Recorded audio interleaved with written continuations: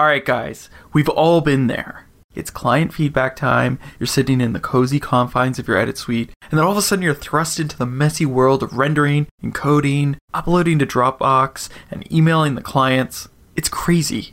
That is until today. The Wipster review panel for Adobe Premiere Pro lets you send your edit to your clients without leaving Premiere. Wipster does all the encoding, uploading, sharing, and collating of feedback behind the scenes. Sit back and relax as the comments appear directly in your Premiere Pro timeline as markers. It's seamless, smooth, and speedy. It's a revolution in collaboration. To find out more and to install the review panel, head to Wipster.com. So check it out. It's the Wipster review panel for Premiere Pro at Wipster.com. What, in addition to the right equipment, does it take for the job of film editing?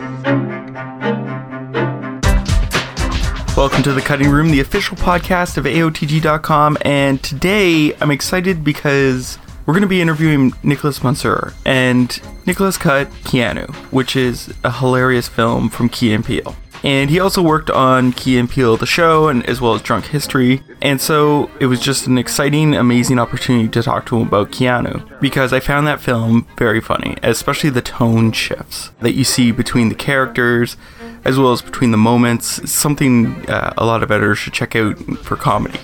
And of course, this couldn't have been possible if it wasn't for Jody McVeigh-Schultz. If you remember, I interviewed him about his feature that he directed, as well as for Drunk History. Without his help, we wouldn't have been able to get in touch with Nick, so big shout out to Jody. With all that said, here's my interview with Nicholas Monsour about Keanu. When I was doing my research about you, you've also got a bit of an art background. So I was wondering if you could tell me what you do in the various arts and graphic design and how that helps you in the editing process. I guess I never intended to get into film exactly. I had always watched an insane amount of film and television and various things, but never really thought about it as a profession, partially because my members of my family worked in it, and it would never seem particularly romantic to me. So I went to art school, and I kind of had a bit of trouble focusing on anything. I went to an art school where you don't have to pick a major. So I was doing photography, set design, life drawing, everything. I was mostly focused on like sculpture and then set design and theater. Ended up videotaping a lot of performance stuff and then editing it, learning to edit. I like working with other people, but if I think I can learn how to do something better than how I see people doing it around me, I will, and I'll just start doing it even if that wasn't what I intended to do. So I just noticed that I was like, you know what, I think I can figure out how to edit these things better. So I just spent a lot of time on that because I guess, I get into the technical side. So, and design too was sort of like, I've played in bands, I've done art shows, and I was like, you know what, I can design this thing better than what I see around. So I just put a lot of time into that stuff, and then sort of throughout school was doing odd jobs, editing and doing design, mostly a lot of the time just for favors, I think. And that's often what I tell people who are like, how do I get into this or that? I'm like, just do endless favors for people, because at some point one of them will come back and say, yeah. Or they'll just say, like, that'll come back around. It might take years, but it'll happen if you do no favors. So that's sort of how it worked with me. But I mean, I think both performing arts and fine arts, especially a kind of design sense, come in very useful in editing for sure, and filmmaking, just from abstract things like rhythm and composition to more just like literal, like knowing those programs, knowing sort of technical aspects of sound recording and things like that, or, just design tools, like come in very useful, and especially when you're starting out, because people expect you these days to be able to do everything, edit the music, do the graphics, all of that. Yeah, well, it's crazy these days, whereas before you would just focus 100% on the story. Now you have to do small effects and sound designs for your rough cut. What's funny to me is that those sort of quote-unquote better jobs you get editing, the less you need to know that stuff. Because I think my generation and ones going forward, we all learned on the programs doing it ourselves. So like I have directors who do graphics. You know what I mean? Yeah, Like they'll yeah. get on and do their own like everybody expects that now of my generation and younger, but the more sort of prestigious gigs you get, the less they expect you to do that. They just want you to focus on the picture editing more, which makes sense, you know, because there's someone else who's spent a lot more time learning those other crafts. But now, one of your early jobs is with Drunk History, and then you sort of transitioned over to Key and Peele Sketch. So what did you learn about comedy editing in the Drunk History phase of your career that you took with you? Well, it's funny. The creator of Drunk History, one of the creators of Drunk History, Jeremy Connor, is one of my oldest friends.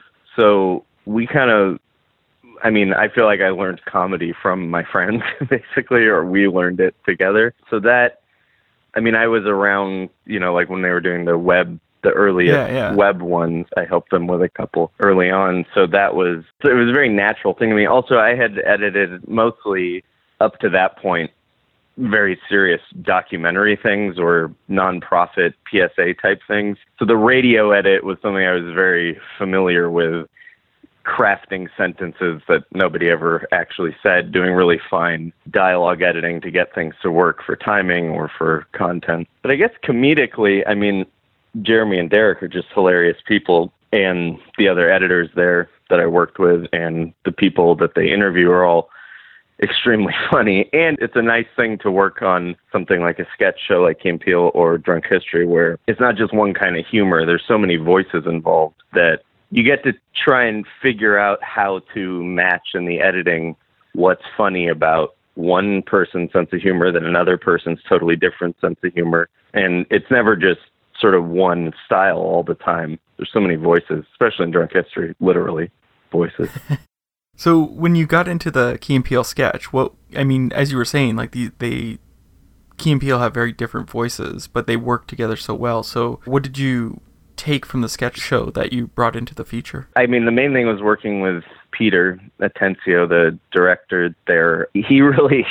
There's something very nice about working with somebody who knows exactly what they want, but also gives you the freedom to surprise them and do it the way you want to as well. Because you know that at the end of the day, if you can't come up with something, they'll have an answer. Like, it's not just going to be bad if you don't figure it out, because they'll know what to do. But at the same time, you can totally surprise them and bring them something they never thought of, and that'll end up in the finished product. So the sort of confidence to not feel like you are being disrespectful by throwing away what they started with and trying something totally different on a whim was something really exciting and liberating working on Key and Peele. Not that, I mean, that's true. I think that's been true with most of the things I've been lucky enough to work on. But it sounds like you're a part of the creative process. Were you allowed to sort of throw in ideas and play it off with the director, or did you have to always go to Key and Peele in sketch show just to make sure? Well, they were really great on that show about working democratically. I came in on season 5 or 4B or whatever they ended up calling the last season, and that, even with the other editors, it was all very democratic because sketches just sort of get handed out as they come in to the various editors. So there's no real ego involved, and you're always walking into the other editors' rooms looking at how they're doing what they're doing, partially because you want to give the show a bit of cohesion, but also just like comedy is usually funnier when you're sort of constantly subjecting it to other people's opinions, you know, like the way stand-ups like to test that material. Like we definitely, like, you need to have people look at it. But then also, you know, the producers and Keegan and Jordan and Peter, we would all pile into an edit bay and watch stuff. And I mean, they're all incredibly fun people, but watching an edit with Keegan Michael Key is maybe one of the most amazing experiences as an editor. Why is that? What is it they do? He will get so excited about certain, I mean, I'm sure it's like this on set too. I've only been on set a couple times. But in an edit bay, he will get so excited by a joke. Like he's pushed me off my chair laughing so hard. Like he will just shove me off my chair, or he'll get up and run around the entire office suite and come back. He'll punch the wall. You can hear the laughter he's just a very exuberant guy. And that's like crack for an editor. Like you've just toiled away on some idea, and then somebody gets that excited about it. It's great. And you guys didn't videotape this ever? There were days that, like, when I wasn't there, where one of the other editors, Neil Mahoney, who got me the job, actually, he also worked on Drunk History, great editor, he would show me, there was a day, like, when they were watching a sketch I'd edited when I wasn't there, and he recorded the audio of Keegan reacting and text messaged it to me just so I could enjoy the experience. But then that led to this whole thing, which is a long story that I won't get too into, but it's, when you ask about, like, this is just proof of that they really accepted collaboration. There's one ridiculous Key and Peele sketch, which might be my favorite sketch of all time, not because of my involvement, just their performance as these two guys who hijack a plane sort of as, like, self-nominated TSA or, like, federal air marshals with 3D printed guns and box cutters and stuff. But Keegan just makes up this language in it in which he says if any terrorists get on board, he's going to Drax them sklounced.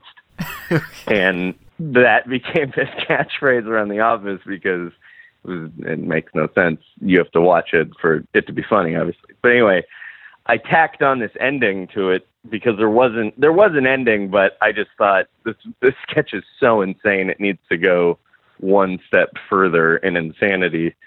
So I just made up this ending of it being like a quiz for a TSA exam with a multiple choice test at the end, just to make Keegan laugh, because I knew that when he came in and watched it, if there was a surprise ending, he would be so caught off guard, the reaction would be great. But it ended up staying in the finished sketch, and that became this kind of pattern that went on where you had to be careful, actually, of, like, if you make a joke in the edit room, it very well might stay in the final thing. So, yeah, that became known as, Draxing them sklounced. And anytime I would see Keegan, he'd be like, "You Drax them sklounced today?" And I'd be like, "Yep, I hope so. I don't know." And then we made T-shirts. We're, nerds. So how did you get onto the film for Keanu? You're just dumb bravado. I mean, I'd never done a studio feature before. I'd done little independent things, and I'd brushed up against it before and floated my name and asked, but it always seemed like a kind of a separate world. And in general, with things, people are loath to give a job to somebody who's never done it before because they have no way to know if you'll mess it up. So it just seemed like a tough nut to crack. But Peter Atencio, the director, hit it off pretty fast and well on Key and Peele. So I just read in some Variety or something that Keanu had been greenlit. I knew they had film projects in the works, but that I just read it and I was like, so I just emailed Peter immediately and just said, "Look, I know we haven't been working together very long, but I just want to throw my hat in the ring. I have no idea what the chances of that are, or if you'll have any say, but this is me saying I'd like to give it a shot." So it's just, as soon as I heard about it, I just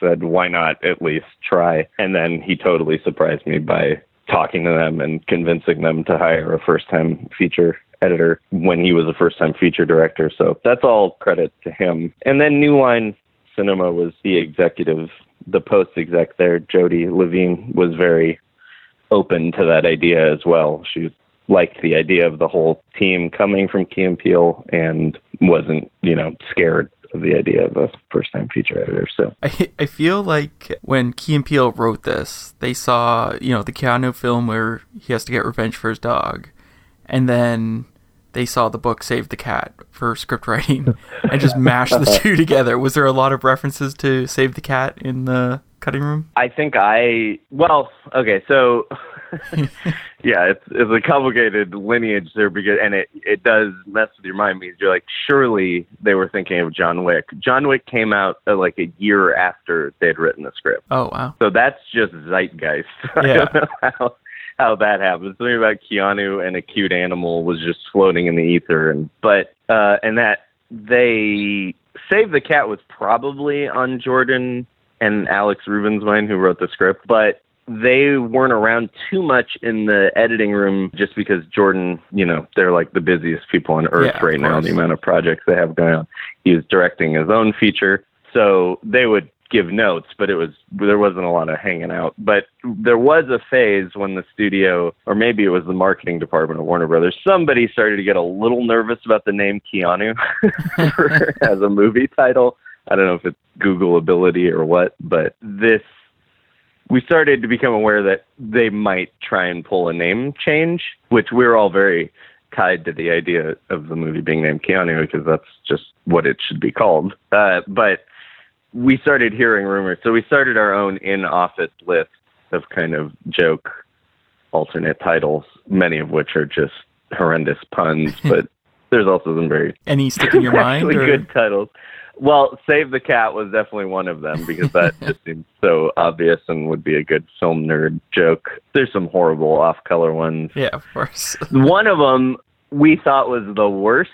The studio actually purportedly came close to naming the movie. I don't want to say because but we thought we had come up with the dumbest joke ever, and they were actually found in some other room in Burbank being like, that might actually be a good title. So you never know. I think Feline AIDS was my favorite.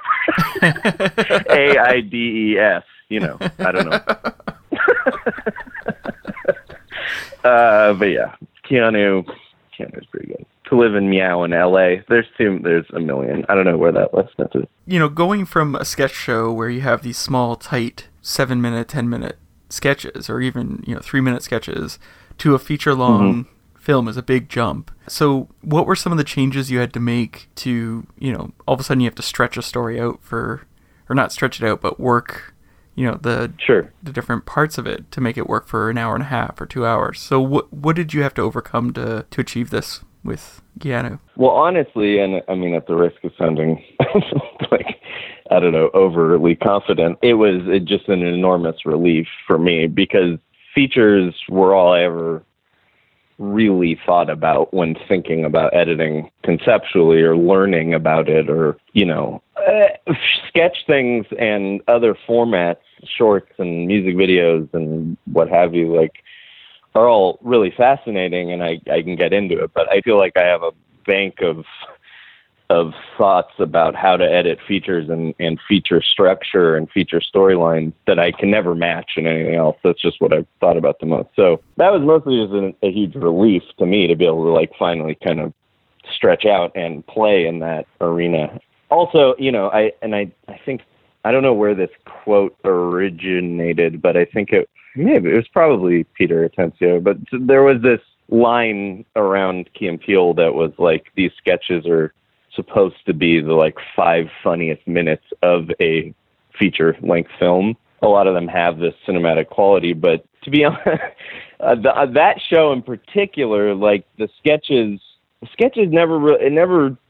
Sometimes you would have to shorten things to fit into the act length, but a lot of the time they came up with ideas that kind of got to live in feature time. There is a feeling when you click into some of those sketches that you are watching an excerpt of something much longer because rhythmically, a lot of them aren't edited in the kind of hyper active world of grab your attention immediately in 30 seconds. They really take the time they're supposed to take, and that's sort of unique. So I don't think there was as much adjusting. If anything, the trick was getting it down to a manageable length because they shot so much.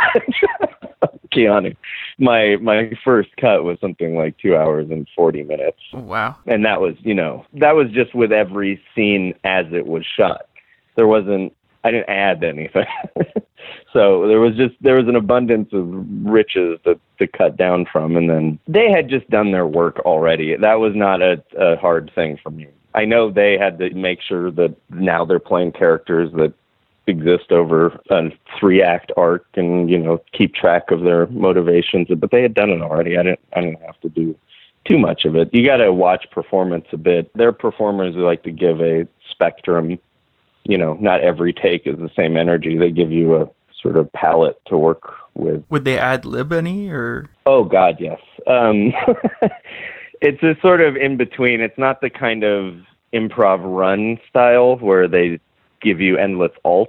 It's sort of a thing where they sort of find, as they're shooting, the kind of the line as it plays best given the reality of the shoot. Like, on paper it may have sounded great one way, but now that we're here on the day, maybe we should change these few words. So I'd say like almost no line is as it was in the script, but it's not just a complete deviation either. It's just a sort of like honed version. So yeah, I mean, they would come up with things on the spot a lot. Now, I have to ask, because one of the things that I thought was fantastically done was the shifting of tones, even down to something as simple as them being, their suburbanite selves to all of a sudden having to pretend to be black.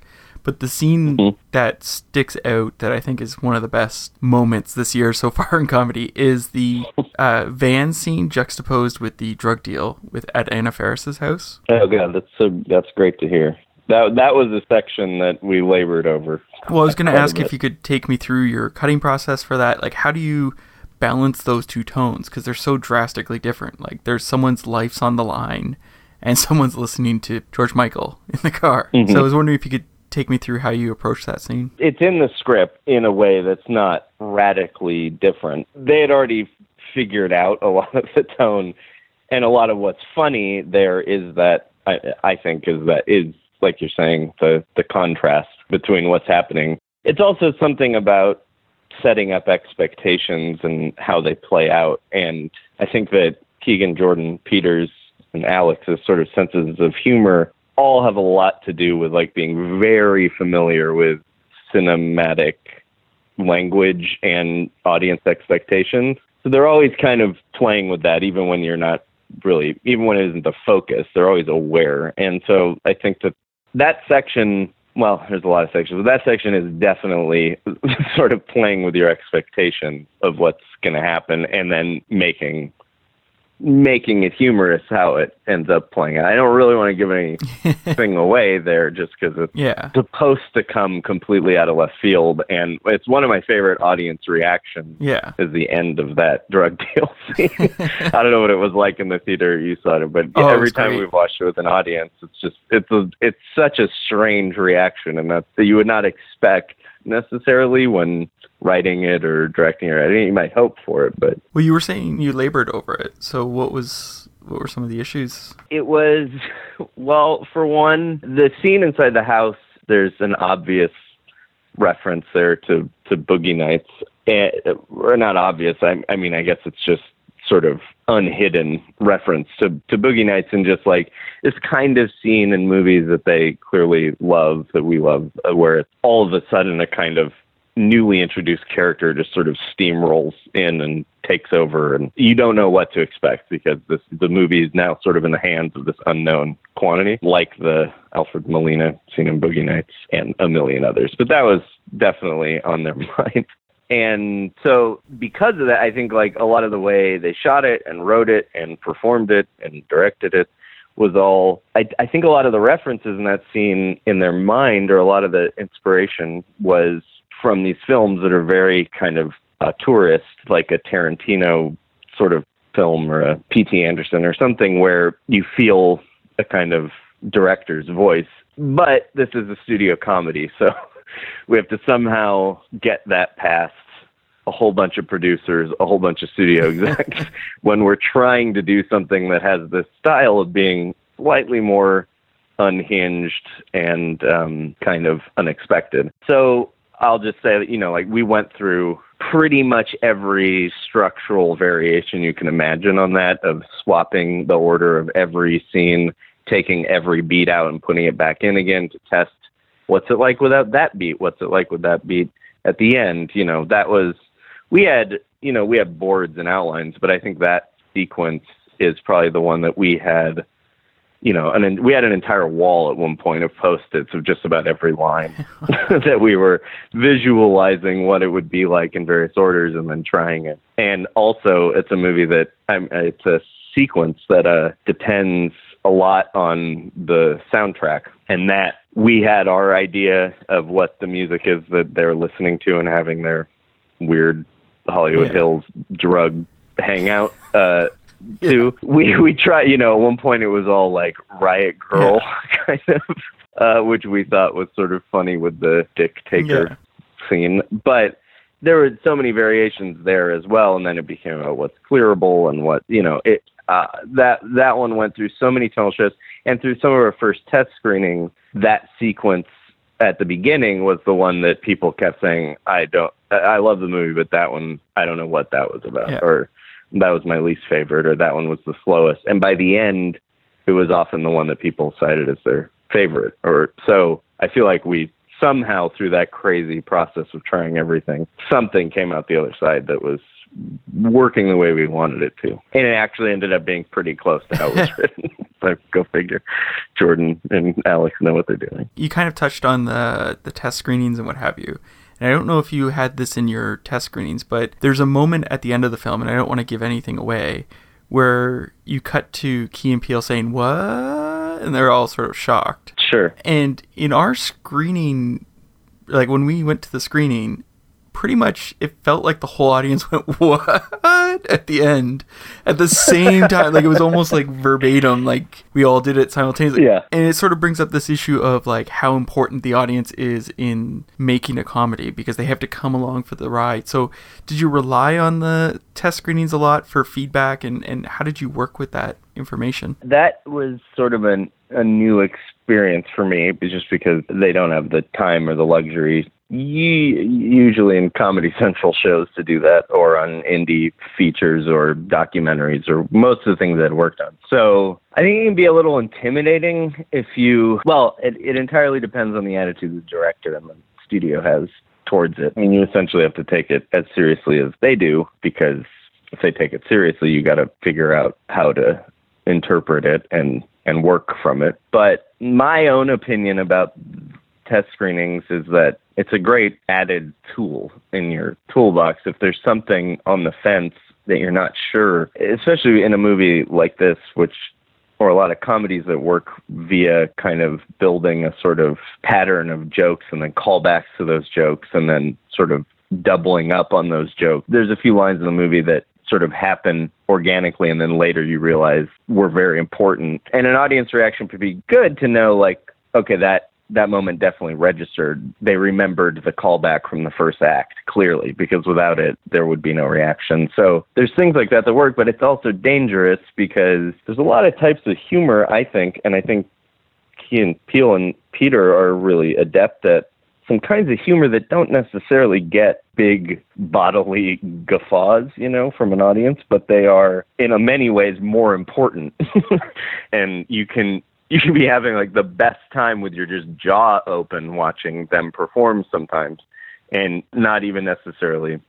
I think you just have to be careful and you interpret that stuff. And, they do things, they record it all. They give it to you, we ingest it, and you have a video and the audio that you can lay in right under your movie and compare it. And like, that's fine. That's all great if you need it. But I just think that you have to be careful and not make too much out of it, especially if your goal is not necessarily the sort of constant, just laugh a minute style, which I personally find a bit exhausting. And I usually leave movies that I think are built on that maximum laugh quotient kind of style, where I imagine they took test screenings very seriously and punched up endlessly. I usually leave those experiences kind of like comedically numb, just sort of like, okay, I guess I just watched a movie. I don't know. I was sort of just, wiggling the whole time while watching it, giggling, but not, So yeah, I don't know. I think it's a mixed blessing, the ability to do that. I think it's definitely useful if you have the luxury to do it. I just think you have to be careful not make too much of it. Oh, I was going to ask too about, and I don't know if I'm asking this right, but working with visual sight gags can be difficult because it's usually just a shot of something. So how do you, if it's falling flat, how do you work with that to get it to impact the audience more? Like I think about them in Cheddar's room for the first time, and where they sit in the chairs, and the chairs are really, really low. It's just such a simple sight gag, but it works great at that moment. Yeah, I mean, I, again, have to, I ride on big coattails like Peter and Jess, they know what they're doing when they're setting up a shot and rehearsing and blocking it and then figuring out how to shoot it in the way that captures whatever is funny about it. They give us a lot of, we have a lot of choices by the time we're editing. So yeah, that's what keeps it interesting. Is I'm always weary of thinking that we have it figured out, like there's some kind of equation for editing comedy, like comedy's on the wide or whatever it is, or for don't worry about continuity. Just like I never want to have a theory, because then it would just be painting by numbers when we're editing it. I think we have to try it and see. And yeah, I think it has something to do with expectations too. I think I will say, I mean, while in direct contradiction to what I just said, comedy is very often on the wide. And I think partially that has to do, when we're working on a film that was shot beautifully, I think, by Jess and Peter, like we know it's going to play on a giant screen, and we have the ability to we don't have to fret so much about making sure people catch whatever it is. Like sometimes the funniest way to reveal something is very subtly, just in the corner of the screen. But a lot of times, especially in this movie, because a lot of the humor is coming from sort of not just what Keegan and Jordan are doing, but the people standing around looking at them confused, or the tension of not knowing if they're going to buy it or not, and that kind of nervous laughter. The bigger wides, the more atmospheric, like feeling the room and the energy in the room, can really amplify some of those moments, I think. But then there's other times when you just can't beat a facial reaction on a close-up for really punching something up. But we tried to avoid the kind of reliance on just like these sort of what feel a bit like crutches. I think these kind of just like always cutting to any funny reaction on a face to sort of sink a punchline in. I have one last question that I'd like to ask everyone I interview, and that's, what's your favorite guilty pleasure film to watch? Oh man, I knew you asked this, and then I forgot. I think I was like, I'll come up with a great answer for that later, and then didn't. Well, in general, I think anything sci-fi, fantasy, I don't know why I can watch any. I just can get into all the, well, how do they think money works in the 28th century? Like whatever, yeah. I can get into any of that. And in particular, I have a soft spot for anything just completely fearlessly epic, even if it falls flat on its face. So Chronicles of Riddick. It's a great one. Jupiter Ascending, these whatever, we're just gonna do it kind of crazy. Yeah, sure. I could always and endless sci-fi. Thanks so much for letting me interview. Sure. Thank you. It was a blast. So that was my interview with Nick. Now, I'd like to thank Nicholas Monsour for taking the time to answer all our questions. And of course, I also want to thank Jody McVeigh-Schultz for putting us in touch. If you have any questions, you can always get in touch with us. info@aotg.com, or of course through social media, twitter.com/AOTG Network, or on Facebook, facebook.com/AOTG Network. I'm your host, Gordon Burkell. Thanks for listening.